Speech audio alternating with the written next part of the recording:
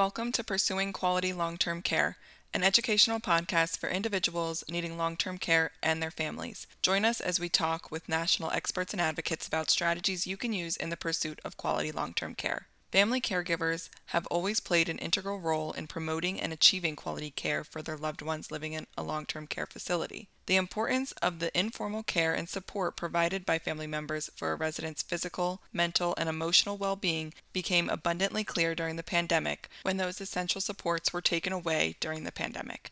Yet, advocacy and engagement by family members benefits not only their loved ones, but ultimately all residents in a long-term care facility. In our conversation today, we discuss how families can individually and collectively, through family councils, be a strong voice for quality and for change in nursing homes.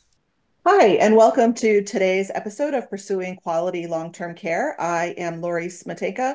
I'm the Executive Director of the National Consumer Voice for Quality Long-Term Care, and we are going to be talking today about family advocacy and family council advocacy for loved ones living in a long-term care facility.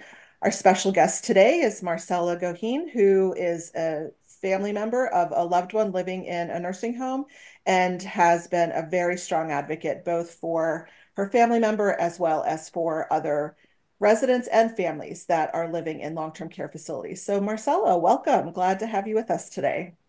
I love being here with you. I'm so fond of National Consumer Voices work, and it's just an honor and privilege to be of service to your mission and to your subscribers who I know are all across the country. So thank you for having me. Well, we're just really thrilled. And, we've known Marcella for quite a number of years now and are really happy to be able to be talking with her again today. Marcella has been just a really strong advocate for her loved one. And living in your state, Marcella, you really had to become an advocate for your family member just on the fly and really are having to be a strong advocate for your loved one. And so, maybe talk to us a little bit about, the importance of, how you recognized the need to really be the critical voice for your loved one. Okay. So basically, as we all know, we went through a horrendous time during COVID. March 12th is the date of that rings in my head of 2020. And I had admitted my husband, Robert Victor Viteri is his name. I say it in every interview because he matters. He lives, he breathes, he's disabled. He can't move, he can't walk, he can't talk. He has a very rare neurodegenerative process that no doctor can figure out. And he lives. And so prior to March 12th, 2020, I had been caring for him daily at the facility he's at, 5 to 7 hours a day to support and provide bridge care to, I call it bridge care. I call it his neurosensory care, to assure his movement and cue him to keep his body blood flowing, his motor skills, to maintain him at, as we say in the resident rights law, the highest level of functioning. And when we were suddenly locked out on March 12th, 2020, it presented a huge challenge, to say it mildly, of how that care was going to happen, not being able to visit because of COVID. So we founded our website, our advocacy online platform, essentialcarevisitor.com, to help families navigate the shock and also create creative ways and innovative ways to advocate for those tasks that the family daily caregiver were performing for their loved one, which, have been age old, over the past 50, Right. 60 years, just weren't documented. Documented meaning, we always have said, and as you might know, 10% of us in a community, they're every day, there to, provide the hydration, provide, what the aide can't get to. So how were we going to do that if the Right. doors were shut? So it was a Right. pretty frightening moment. So that's when our advocacy began. And I say our Well, because I include my husband in that, because even though he's nonverbal, our platform online, it's in his honor. And he worked in right. disability for 30 years, and he is my partner in this advocacy. Absolutely. And, those of you who have worked with Consumer Voice know that we work very hard to help residents themselves raise their voices, self-advocate when they can, understand their rights. But the same goes for family members to support them because there are situations where residents are not able to speak for themselves or to make their preferences known. And they do rely on their loved ones to be their voices and to speak for them and to advocate for them. Um, and the other thing I think that was really critical about what you said, Marcella, is that we do also recognize that family members are an integral part of the care team for their loved ones that are living in long-term care facilities, and that family members supplement to a great extent family members and other loved ones, other friends, other loved ones supplement to a great extent the care that residents receive, whether it is, as you were talking about, helping with movement or providing hydration, even being emotional supports, to their loved ones. And I think that COVID really highlighted how much support and care uh, the families and other caregivers, essential caregivers provided for those individuals. Wouldn't you say?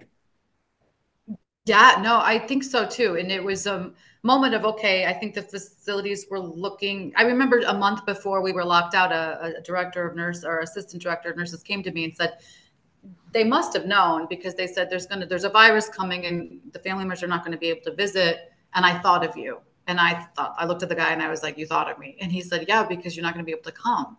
And I just said, oh my God, do you think my husband's going to make it? Because, you don't even know what he's talking about.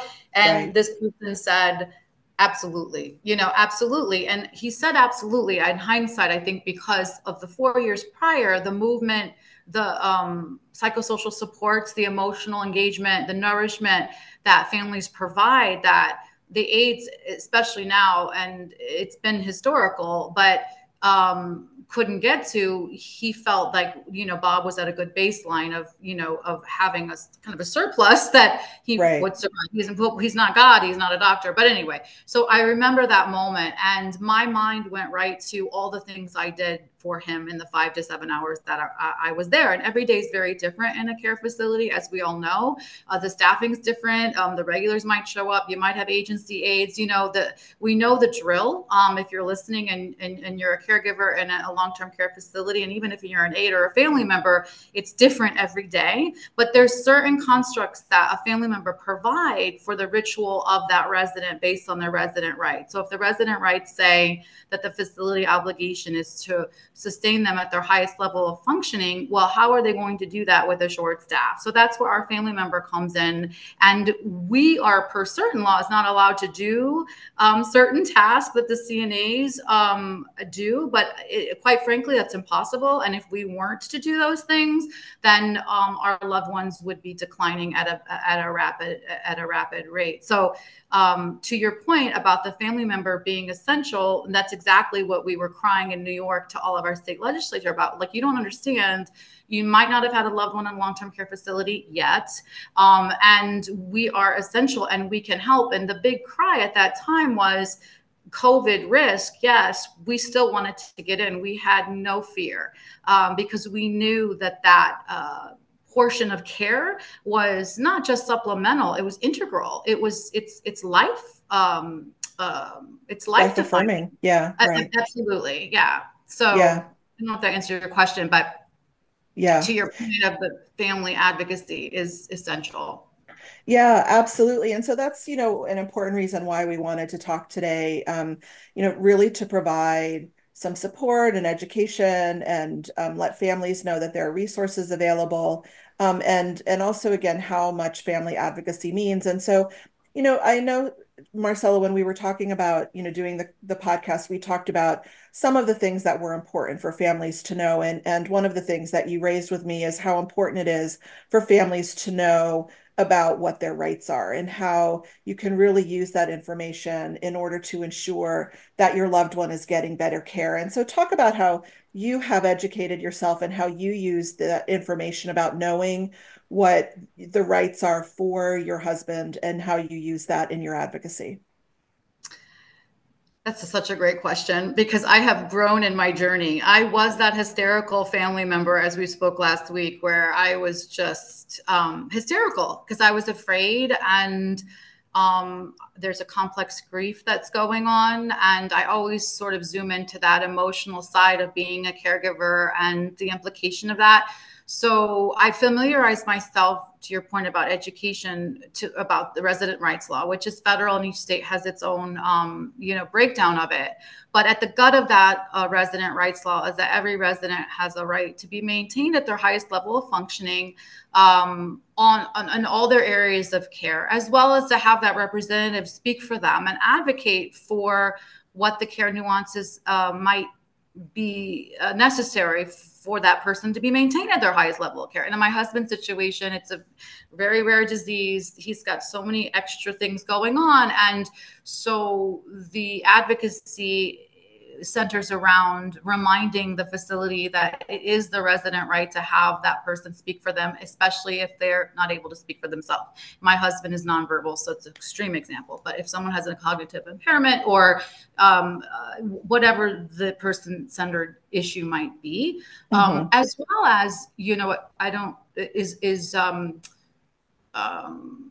that's on the micro level, right? And I know on that moment when you're advocating and you're in, first 3 months or 5 months or 6 months of a stay, it's scary because you don't know the system. It's scary. You want to speak up, but you don't want to the fear of retaliation, which I've always believed, and we spoke a little bit about this last week, is for me, it's protected by the retaliation law because you have that right, but it's still a very real concern on a consumer side that you're projecting onto the provider.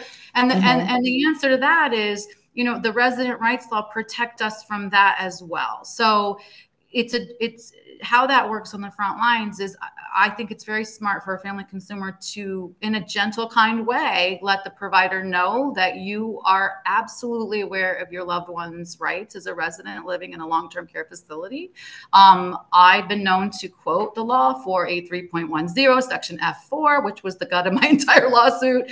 And also remind them, push back, because I think part of the residence right law as well, as is that the facility must be making decisions for the care of that loved one, that vulnerable person that's in the facility in the first place, on the basis of what's best for the resident, not what's best for the facility. So I remind the provider that as well, is this decision actually isn't the best for the resident? Moving this roommate in or out or moving him again in the facility, which is contributing his decline, is not the best piece of care for him, even though you're admitting another resident, and maybe that's the reason why you need him to be moved. So that I point out the specific regulation, and what might happen on the front lines is the provider might say, well, the DOH doesn't allow us, or this. So then you say, as a consumer, where does it say that in the regulations? Right. Right. So using the regulations to arm yourself with, with the information that you need to advocate. So yeah, I'm sorry I interrupted you. No, not at all. But and also to your point, and no interruption at all. I love everything you do. Is reminding them, and this is my growth, where not in that, you're on a war and you're fighting each other way, in a gentle way, kind way. These providers are exhausted. Yes, they make a lot of money. There's that whole argument of everything that's going on right now in the world. But at the same time, the person in front of you, that's the social worker, that is the CNA, that is the nurse, they're not always familiar with these nuanced regulations. And they might, and we know they're being told by the provider to, say this, say that. If the consumer says this, then you should say that. And you gently remind them that is, and I've done that before, that's incorrect. And the resident rights law says this, and my husband needs this. And the thing is, too, in that moment, to get specific about what the need is. If you're just shouting, well, the resident rights law 4A3.10 section F4, but you're actually in the moment in that resident's home, it's their home, right? Reminding yourself that you're all in that vulnerable person's home, and get specific to what the need is. It's not helpful for the provider to hear you yelling, the law when you really need is for your loved one to get up at 9 a.m. every day on a regular basis. Right. So you're focusing in on what that person needs, why they need that specific care, why they need it done that specific way, because that's something we hear about a lot, including from residents, is that and from family members, but including from residents, which is that they need to tell and educate the staff about how they like to receive care or what kind of care they need to receive. And they know best. The residents know best. You as family members know best what your loved ones need, and you need to be listened to when you say that your loved one needs care in a certain way or in a certain manner, and that needs to be incorporated into the provision of that care. I think so. And I always say, give them the why, like give them the why, because that humanizes the your loved one, who's already human to you. You're attached. This is a journey you're on with your loved one, but give this CNA that's standing in front of you, that might be an agency person, that might be new. Maybe they've been there for 20 years. Even if the nurses that are union have been there for 20 years, I say, and this is why. There's a medication thing I have with my husband where he has some very strange swallowing issues that aren't traditional. And so even if it's a hospital agency aide that's been a nurse for 25 years or a union nurse that's our night nurse 30 years in, I still say to her every day, when you give him that medication at 9, can you make sure the consistency? I do it every day. And I give her the why, because, I'm very concerned about his choking risk, and I want to have a best outcome. So you give them the why. Like I tell the aides, the music needs to be on when you're caring for him. And the reason why is because he's a very private person, but he's completely dependent upon you for moving him. And he's very shy. So when you're putting your hands on him, he actually gets very embarrassed and kind of humbled. And the music is a good redirect for him and actually puts a person-centered energy in the room, whereby, the best outcome is he's in a continuum of care that is psychosocially comfortable for him, because he can't move. I give him the why. And when they hear the why, they're like, oh, I feel like they feel less criticized, less attacked, because they're drained and they're short staffed. And there's that compassion fatigue that's been there for centuries.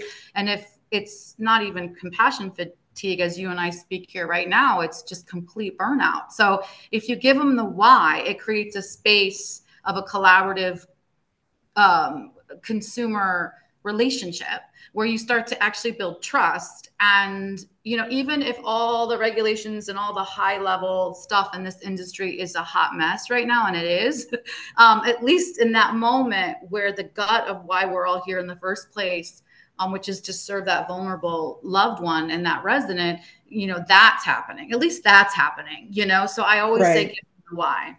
Right. So building that collaborative relationship is really important. And I think helping them continue to see the individual as a person with that, as you said, is living, has needs, has wants, has preferences, needs to be treated a certain way. One of the things that residents tell us a lot is they want to be treated how you would want to be treated. So thinking about that in terms of how you're providing care. How would you want to be treated if you were the care recipient? And to kind of think about that. And by focusing in on the collaborative element of it, you're continuing to keep that person-centeredness at the forefront of the relationship. Yeah, it's a funny moment that I had about pre-COVID where I was caregiver burned out, and I was advocating for this one specific piece of my husband's care that repeatedly was not happening.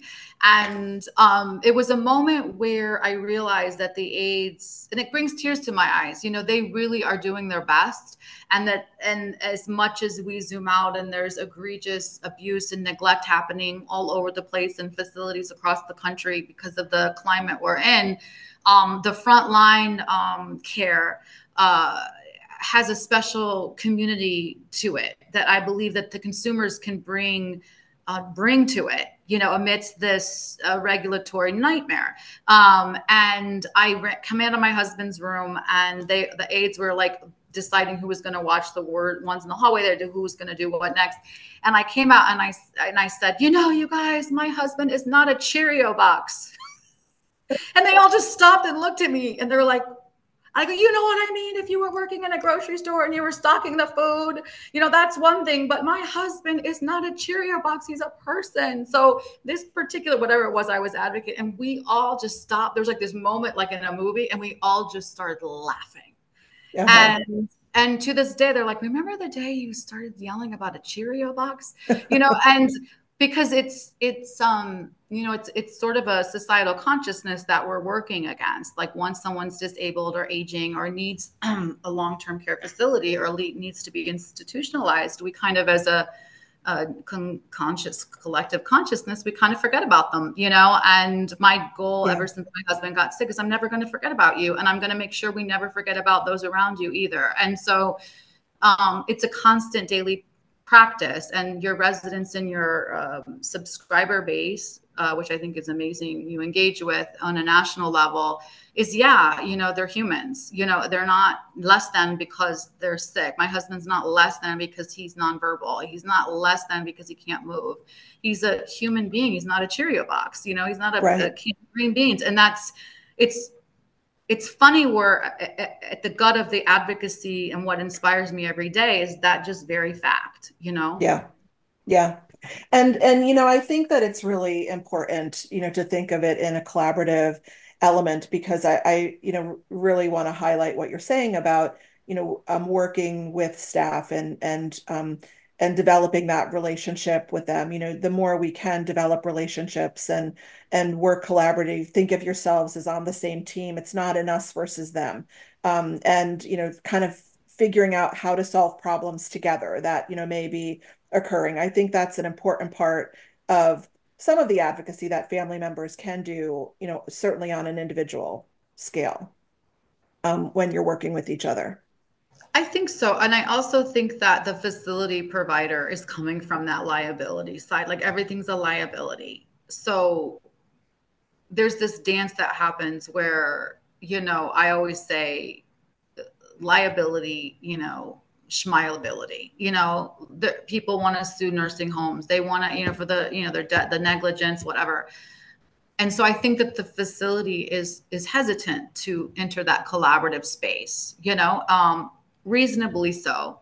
But in our facility, we've actually moved the needle very slowly in the worst of humanitarian times, which is the COVID, whereby during COVID, we couldn't get in, and they were starting to do the window visits. And that was like 8 months in, like August, September of 2020. And so we knew as families that to see someone through a window was going to be triggering. You hadn't seen them in 8 months. You only saw maybe their heads from a video chat. You can't touch them through the window when your entire care is to bring that psychosocial moment to a vulnerable one. And so we said to our facility, listen, you need a, decompression room or something. And since we can't get in, we need a white tent outside. We're going to staff that tent up with healing modules, music, goodie bags, bunch of family members standing there saying, me too. And after they come out of that window visit, we're going to be there for them because, they need that. We need that. And we did that. They paid for the tent. The facility paid for the white tent. And the family members stayed out there for a week. And we greeted the families coming around the corner who were like sobbing. And that's a win. That's a good win. We weren't playing gotcha. We weren't having people sign a petition. It was a collaborative care nugget.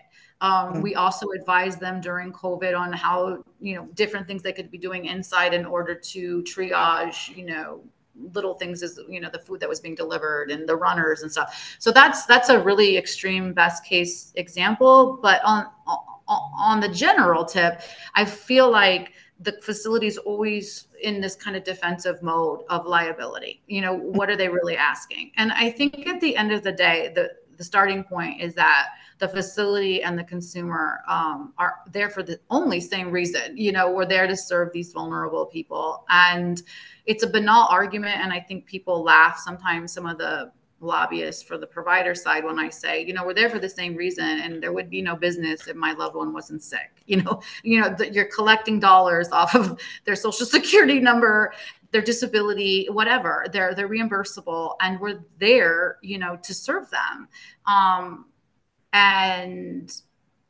And you can start there in the advocacy. And then even happened a couple of days ago where I said, I'm here, we're here for the residents.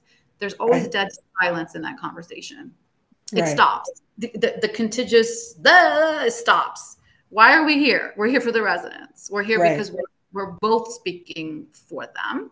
So let's try to figure out structures that are create best case scenarios and outcomes for the care and the dignity of the loved one. Right, absolutely. One of the things that we've also talked about is the importance of, families coming together, and you have a pretty strong and effective family council in your facility. And family councils are, I believe, a critically important part of also, in working towards improving care conditions in long-term care facilities, both at the individual level, but also systemically. I think that, let's talk a little bit, about the family council and how you all work together, and how you pull people into it, and really how you've worked with the facility. So that's a lot of different things I just mentioned, but talk a little bit about your family council. Yeah. So thank you for the question. I love our family council. If it hasn't been for our family council, I think my caregiving journey would have been quite different. Our family council has an over 25-year-old tradition. I think we're one of the biggest, strongest in the country.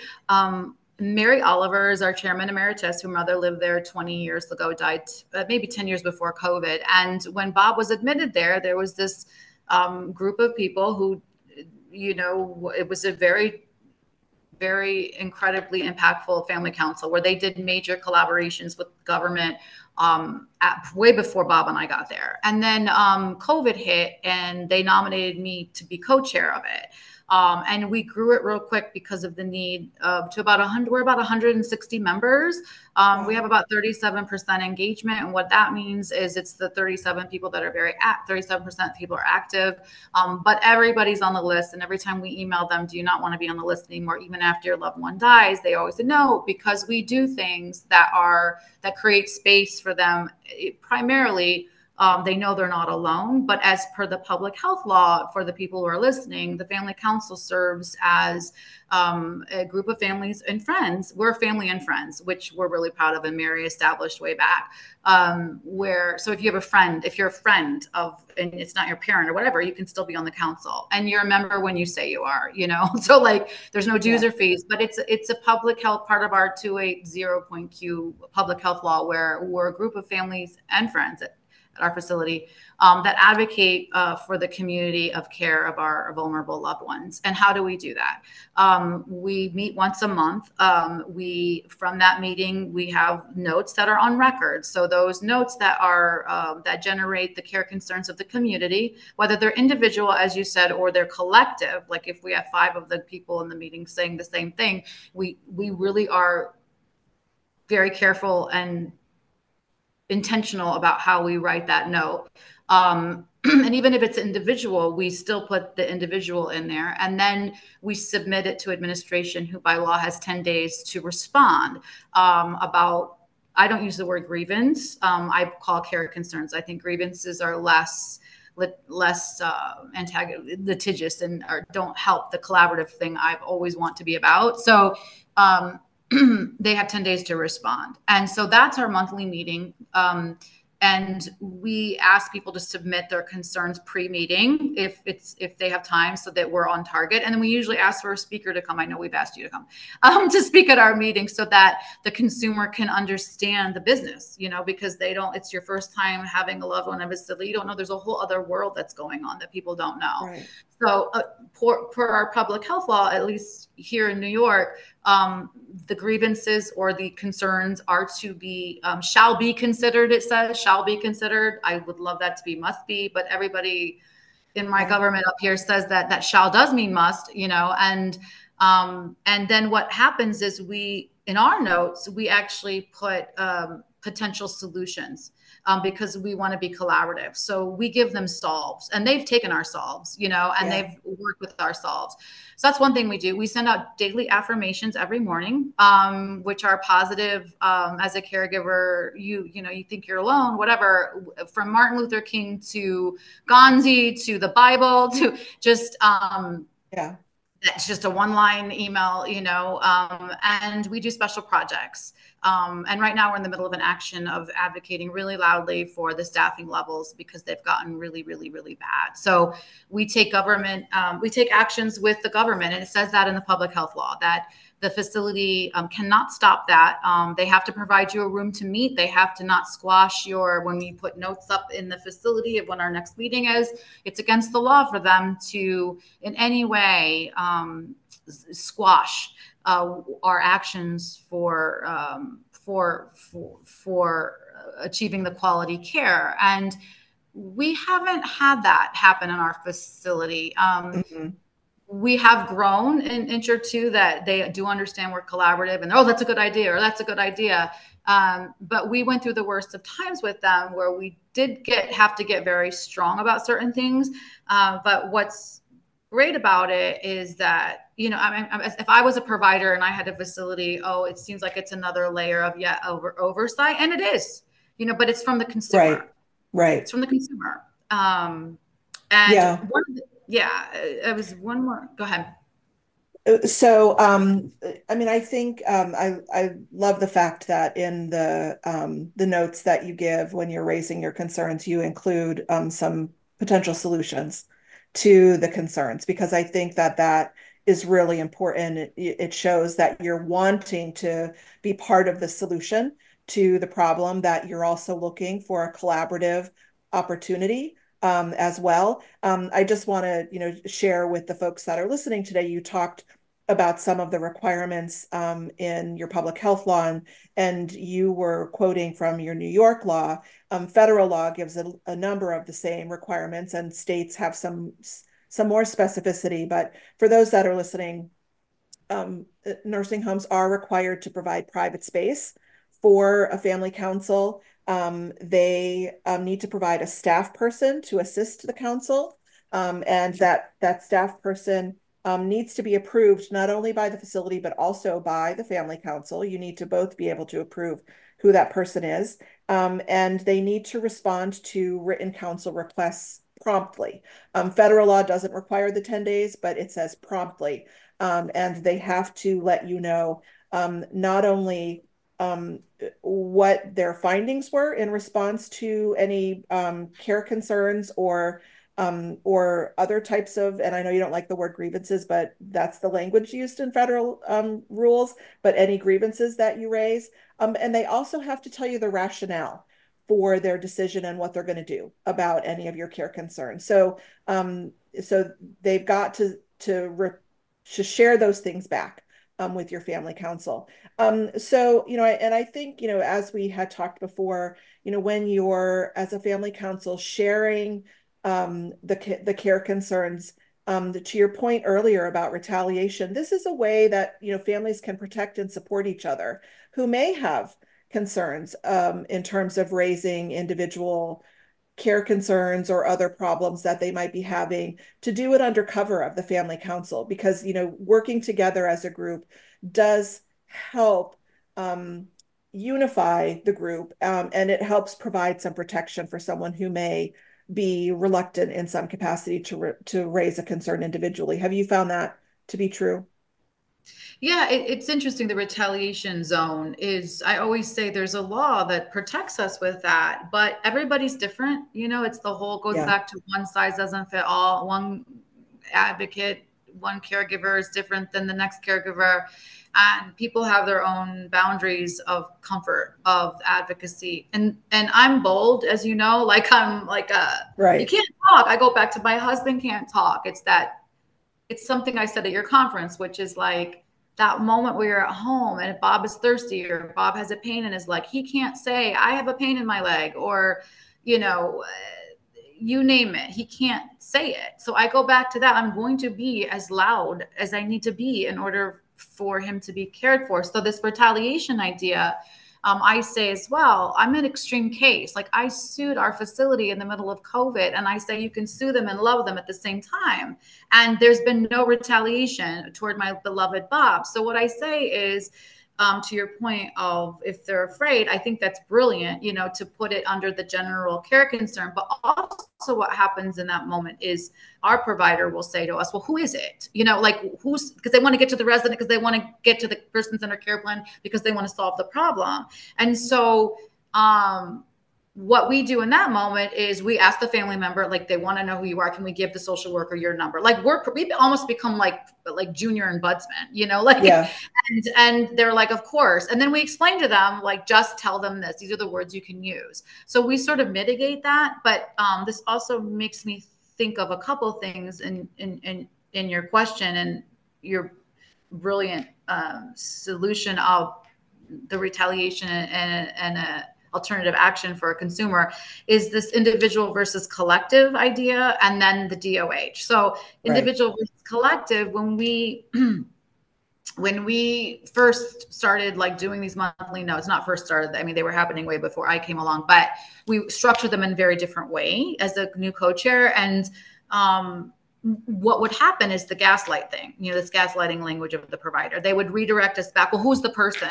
And we would say, no. It's not who's the person. This is a general concern. We've got 20 of those coming in, but who's the person? They just wanted to squash it and to not create the policy course correct, right? Right. So that is always a pushback where we have to constantly go, no, it's also defying that narrative. Oh, we'll focus on Bob. You just focus on your loved one, forget about the rest of the community. No, if it's happening to Bob, it's happening to, patient number 17 who has no family, who might be a stroke victim, who has no. So no, it's a policy created around the advocacy is to help all. So that's that one individual versus collective that I always have to advocate for and provide language for, no matter whom I'm speaking to, or even in that moment where I'm the advocate on the front lines and I say to myself, Marcella, just focus on Bob. And it's like, I can't focus on Bob.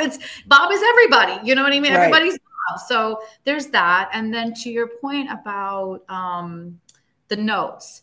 So I don't know if your consumers know this or, I don't know where you get nationwide, but one of the things we experienced a year ago, I think they were getting their annual survey. But the DOH of any state is supposed to pick, if you have a family council, they're supposed to take your notes of the year, so we were able to generate all of our monthly notes and like hand them to the surveyor. These were the trends this year. So it's a really powerful tool. It can be a really powerful tool for advocacy collectively, as you're talking about. And I mean, remember, that most nursing home residents don't have regular visitors and family members. So the family members that are in the facility and are working as part of a family council really can provide collective advocacy for everyone there, even those that don't have someone who is available on site to speak for them. Because as you mentioned, if there's an issue happening with one person, the likelihood is that it's happening with other people as well. And so you really can make a difference for more than just your individual loved one by working together. I also loved what you said about your family council working collectively to respond to other issues that you see in a bigger way, not just in the facility, but in advocacy more broadly. And that you have spoken out in a bigger way in your state in order to impact quality issues. You talked about the staffing levels, which, is something that a lot of us are working very hard on right now. But you do have that important voice of seeing what is happening day in, day out, what those staffing levels are, what the impact of that is. And your family council and individual family members can make a difference by sharing that information with your state legislators, with your national legislators, in terms of helping to affect policy that could be more broadly focused on improving quality care. And thank you for saying that, because I feel like when you're on the front line and you feel like you exist in a silo, that you're not making a difference, or nothing's really ever going to change, or that can go through your head, and just focus on your family member. But your comment made me have a flashback of Senator Jackson, where it was like May of COVID, and a lobbyist had said, go to your local, bring your family. So it was me and a lobbyist and like 2 other family members. And Senator Jackson looked at the screen and said, where are your 400 families? And I said, give me a week. And like, cut to a huge meeting with him where it was so profound, where every single family member, there were about, I think 40, the 10%, because at the time we were down to 400 in our census through the unfortunate deaths, but there were 40 of us, and everyone said their name, their loved one's name. And he was just glaring, at the screen. And that was him saying yes to our essential care visitor bill that we were like, we need to get in, hello. Right. And it was so impactful. And that journey continued. And then it was eventually signed on March 21st, at least in New York, 2021. Or March 29th, sorry, 2020 at 9:34 p.m. And we remember that because, there's power in numbers. And Right. it also, even this action we're taking right now about the staffing, it's not okay to have 2 aides on a floor with 41 patients. It's not okay to have 1 nurse going to 2 different floors. Who's there for the emergency, at least in my Right. husband's case, if he seizes. And so it's interesting because the retaliation idea still works in this extreme climate where it's like, well, I don't want to, if there's not a lot of care to be divided, I don't want to, cause any more trouble. And it's like, no, if I believe right now, Lori, and maybe you might agree, maybe not, that the families we're not staff, we're not nurses, we're not CNAs, we're not the providers, we're not the administrator, we're not the director of nurses, we're not Right. lobbyists, we're not regulators, we're the consumers. Right. Our voice right now is the most important voice with the staffing issues that are plaguing. Right. We're the Right. only ones who can say something and say it bold and not have retaliation or losing our job or losing. The only thing we're risking is losing our loved one to neglect and decline and dismissal, and that's not okay. So I always work from that place where, like, what would happen if we didn't say anything? Right. And especially with the staffing right now, it's unbelievably, I don't even have words for it. Like, it's Right. basically people aren't getting out of bed. I mean, this is statewide. People are shrugging their shoulders. I testified 2 weeks ago at the budget hearings, and I had the privilege of illuminating these conditions, which seem pretty repetitive. Like, I remember saying the same kinds of things in 2021 to the same state legislature. So, I say, there's nothing to be afraid of except maybe the loss of the life of your loved one and giving them a voice. I go there in my mind, Right. if that's helpful of what you were asking. Well, it absolutely is. Because if we don't speak up, we're not going to really say what the impact of these policies are. Because we, as consumers, you are the only ones who can share what that impact truly is on your loved one, on yourself, on your family, and frankly, even on the staff, because you're seeing and interacting with them on a regular basis. And we encourage staff to speak up as well, but family members definitely do need to be speaking up. How do you engage people in your family council, and how do you encourage them to join? Well, it happens in all sorts of ways. So our win in the past 8 months is we've had social workers giving out our number to family members who are stuck or just need a support space on the front line. We're in the middle of our engagement right now. February, March is when we get new engagement. We have posters throughout the facility. We have our email distribution list.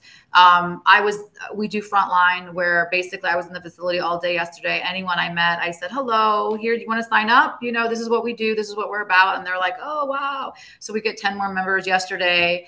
And we have a table, like we do tabling twice. We're trying trying this year to do it twice a month. So families have no idea, they're in that moment. And this is something I wanted to absolutely get on record. When you're in this moment, and this, because this is what your entire national advocacy has been about for so long, you're in a very vulnerable moment. And Right. you're coming into this facility, and it's in your mind, in our culture, it's the worst case scenario. If you've landed a nursing home, that person's been through a lot. Whether it's Right. at home, I met someone who's been doing CDPAP yesterday, and now it's time for his father to be transitioned into institution. He's a daily caregiver, and he's like, "Wow, I didn't know it'd be like this." So we're there for them, but it's a vulnerable moment where. By the family council engagement happens just like that on the front lines. Well, do you know about our family council? Well, what's that? Well, this is another set of a community for us. It's us. It's us. It's 140 of us, and we're always here for you to help advocate and help you navigate the system with your care transitions and system navigation. And also too, sometimes the provider gets afraid. Oh, what are the family council members saying? And it's like, no, we refer them to the ombudsman program. We teach, they don't know these things with that admission packet. Right. You're in the middle of trying to divvy out figure out the assets. Who's going to pay for this? Am I Medicaid eligible? When is Medicaid again? On top of the emotional moment, which I'm very familiar with, of grieving, this new identity of your loved one, Right. and it's what's potentially like a depersonalization of your loved one. We have to constantly daily work to make it person-centered and not let that depersonalization happen, because they're in a different set of walls that you're not there every day. I always say to the staff, I need you. If I could do this at home with Bob, I would. I can't. I can't. This is a family example of I can't. I did for 2 years, and I couldn't anymore because of a lot of things, his condition, and I couldn't do what they're doing. So we need them. Right. And we need them to be better, and so I think the family consumer, more than ever in history, it has a place at the table. Absolutely. Yes, absolutely. And I think that's, why it's so important for us to be talking about this today, to let family members know how important their advocacy and their voices are for their loved ones, how important it is that they come together collectively in their facilities to connect with each other. And I also want to give shout out to, a number of ombudsman programs through the pandemic, not only the important work of the ombudsman program in nursing homes with residents and with family members and with family councils, but a number of ombudsman programs during the pandemic started doing virtual family council meetings in their states. And so a number of them, are doing that so that family members can get support from each other. But the family councils really are critical. And if you don't have one in your nursing home, start one. Think about starting one. We have information on the Consumer Voices website about how you can do that, and just reach out and start talking to the other family members that you see in the nursing homes when you go in to visit your loved one, and start working together and sharing information. So I would like to share with our listeners today that, as I mentioned, we have information on the Consumer Voices website at www.theconsumervoice.org about family advocacy, about family councils, about the rights of family councils, about residents' rights. You can get all of that on our website. And I want to thank you, Marcella, not only for the advocacy that you're doing, both for your husband and for others in your husband's nursing home and in the country, because you've been a very strong voice, but for joining me today and sharing all of your wisdom and information and being such a good advocate. It's great to Oh have you gosh, with us today. no, it's been so much fun. But you asked, just as a PS to your consumers, the facility also is obligated, at least in New York, to mail out a quarterly mailing about the family council meeting dates. As I don't know if that's a national, a federal, on the federal, but And also in the admission packets. If you do have a family council, they're obligated to put them in the admission packet. So that's the other way we get recruitment as well for members. Well, those are important things that certainly are absolutely can be done. So again, the nursing homes are required to share information about upcoming family council meetings. They need to provide private space for you to meet. They need to respond to any care concerns or grievances and listen to recommendations that you may be having. They need to provide a staff person who's a liaison to work with you. So you do have rights as a family council. And again, if you have any additional questions, you can reach out to us at the Consumer Voice, and we'll provide as much information and support as we can to you. So thanks, Marcella, for sharing all of that great information, and wonderful to talk to you. Look forward to talking to you again soon. Thank you. Thank you for having me. And thanks for joining us today on our podcast. We'll see you next time. Thanks for joining us on Pursuing Quality Long-Term Care. This podcast is a program of the National Consumer Voice for Quality Long-Term Care. Make sure to visit our website, theconsumervoice.org/pursuingquality, where you can subscribe to the podcast, follow us on Facebook and Twitter, and find more information and resources. If you enjoy the podcast, please rate, review, and subscribe. Thank you for listening, and we'll see you next episode.